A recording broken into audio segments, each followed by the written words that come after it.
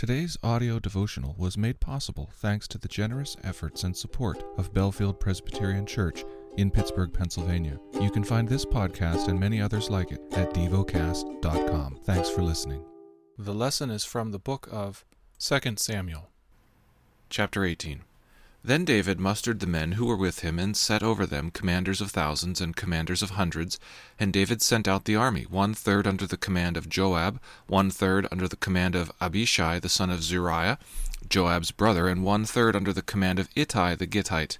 And the king said to the men, I myself will also go out with you. But the men said, You shall not go out, for if we flee, they will not care about us. If half of us die, they will not care about us. But you are worth 10,000 of us. Therefore it is better that you send us help from the city. The king said to them, Whatever seems best to you, I will do. So the king stood at the side of the gate, while all the army marched out by hundreds and by thousands. And the king ordered Joab and Abishai and Ittai, Deal gently for my sake with the young man Absalom. And all the people heard when the king gave orders to all the commanders about Absalom. So the army went out into the field against Israel, and the battle was fought in the forest of Ephraim.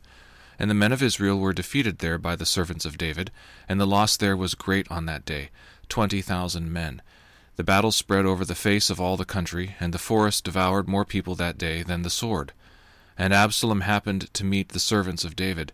Absalom was riding on his mule, and the mule went under the thick branches of a great oak, and his head caught fast in the oak, and he was suspended between heaven and earth, while the mule that was under him went on. And a certain man saw it, and told Joab, Behold, I saw Absalom hanging in an oak. Joab said to the man who told him, What? You saw him?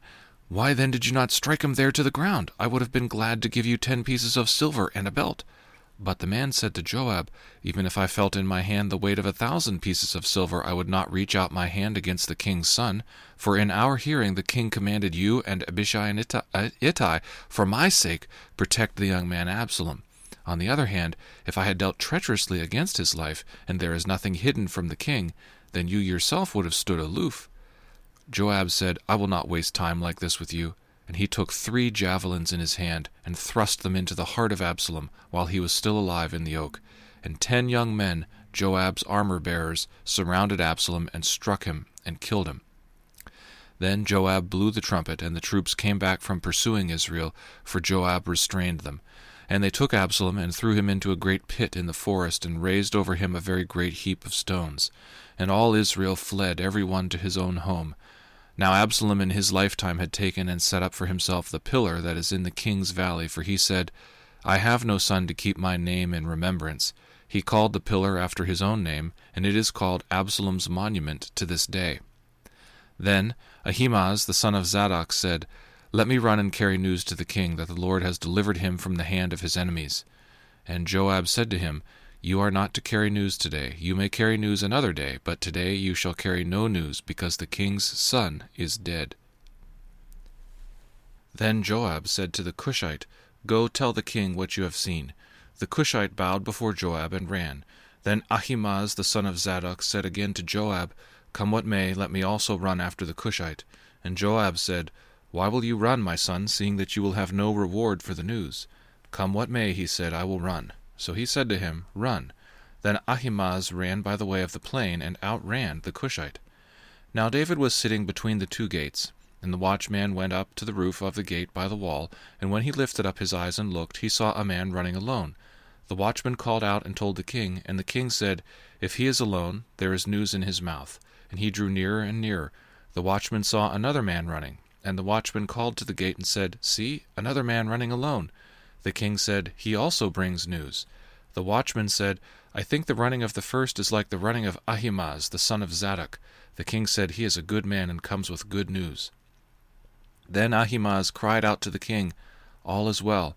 And he bowed before the king with his face to the earth and said, Blessed be the Lord your God, who has delivered up the men who raised their hand against my lord the king. And the king said, Is it well with the young man Absalom? Ahimaaz answered, When Joab sent the king's servant, your servant, I saw a great commotion, but I do not know what it was. And the king said, Turn aside and stand here. So he turned aside and stood still. And behold, the Cushite came, and the Cushite said, Good news for my lord the king, for the Lord has delivered you this day from the hand of all who rose up against you. The king said to the Cushite, "Is it well with the young man Absalom?" And the Cushite answered, "May the enemies of my lord the king and all who rise up against you for evil be like that young man." And the king was deeply moved, and went up to the chamber over the gate, and wept. And as he went, he said, "O my son Absalom, my son Absalom, my son, would I had died instead of you. O Absalom, my son, my son." Meditate and dwell on what you're paying attention to in God's Word. How has it connected with your heart or mind?